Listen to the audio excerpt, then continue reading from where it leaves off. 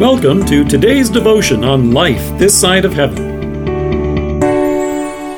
The Word of God from Matthew chapter 25, verse 34. Then the king will say to those on his right, "Come, you who are blessed by my Father, take your inheritance, the kingdom prepared for you since the creation of the world." The announcing of an inheritance is bittersweet at best. Yes, you are there to receive a bequest, but in order for this to take place, the benefactor who had to set this gift aside for you has died. This is always the famous scene in the movies. The solicitor sits behind the large desk in a wooden-paneled room and announces in hushed tones what has been set aside in the will. Of course, in the movies, there are those who are truly gripped in grief over their loss and aren't even considering what they are there to receive. Then there are the hypocrites who only pretend to be filled with sorrow but are actually rubbing their hands together coldly, consumed with avarice and greed. And then there are those who are not in the least bit sorrowful but are there with only the hope of acquiring a windfall. At least, that's the scene in the movies. But that's not the scene that Jesus has described here in this text. On the last day when Jesus returns, he will announce to the righteous the words we hear in Matthew. It won't take place in a wooden-paneled room. It will take place before the throne of God. And it won't be an executor reading out the will. It will be Jesus himself. As I mentioned earlier, usually for an inheritance to be announced, someone first had to die. Well, that's what Jesus has done. In fact, in love, he gave his life for you and me, to bring us forgiveness of sins and everlasting life, to bring us to this day. He sealed this by rising again and stepping out of the grave alive on Easter morning. Now, having died and risen for us, here he is, standing in bright, shining glory. There's no executor necessary to disperse his bequest. He will be the one who announces the inheritance himself. And with you in mind, yes, you, he will say, "Come, you who are blessed by my Father, take your inheritance."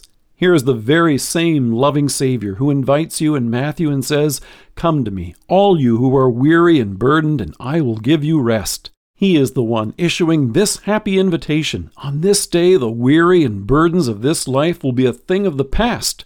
The day of sorrow-filled tears has passed, and God himself will wipe all those tears away.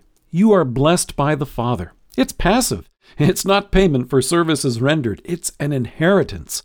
It's a wonderful gift from God who loves you and had you in mind from the beginning. It's the very same love by which you are assured this day in his word. Blessed are they whose transgressions are forgiven, whose sins are covered. Blessed is the man whose sin the Lord will never count against him. That's how you can be sure that it's you God had in mind.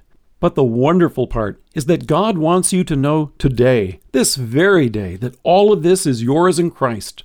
In the case of an earthly inheritance, it usually comes as the result of work that took place in the generation that came before the one who is receiving it. In the case of our salvation, Jesus accomplished it before you and I were even born. You have his forgiveness right now through faith. In love, Jesus assures you that it comes as the result of God's plan for you even before he created the world himself. That's how you know it's all grace. In fact, as Jesus says, it's the kingdom prepared for you since the creation of the world. It would be impossible for you and me to overestimate how wonderful this day will be. As Paul notes in 1 Corinthians, "No eye has seen, no ear has heard, no mind has conceived what God has prepared for those who love him. But God has revealed it to us by his Spirit."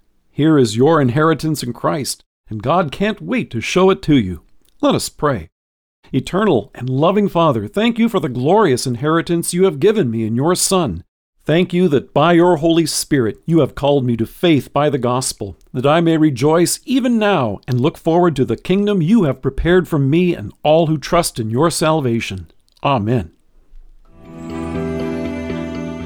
Thank you for joining us. If you're listening to us by podcast or on Alexa, we invite you to browse the resources that are available on our site at lifethissideofheaven.org. God bless you and have a great day.